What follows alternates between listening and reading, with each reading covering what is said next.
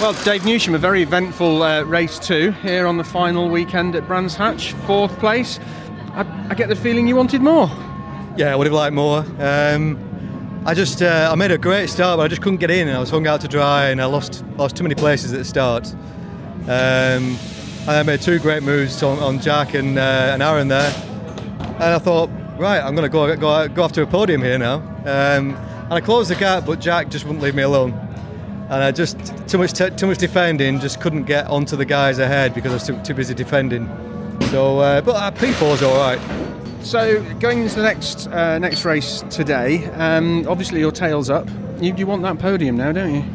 Yeah, I'd love it. And if we get a nice small ball draw, if we can get a 6th, then puts me on the second row and we can go and do it again. A few little excursions off for cars in front of you, which is obviously going to affect the dust and stuff on the track. Does that make a difference to handling? It does. We were on the soft tyre there, so the tyres went away quite quickly. So we were hanging on and we were going off quite a bit. But yeah, the track was very dirty.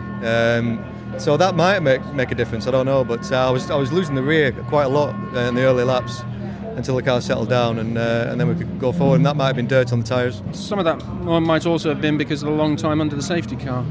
Yeah, exactly. Yeah, there was that. You work away, but there's nothing like working the brakes and hard during race situations to keep everything up to temperature. So you're going to stay in the zone for the next race and see if we can get you on the podium. That's the aim. We'll be carrying some ballast now though, but yeah, that'd be great to finish off the year with a podium. That'd be fantastic. P4's pretty good for us though. We're in the mix with all the big boys there.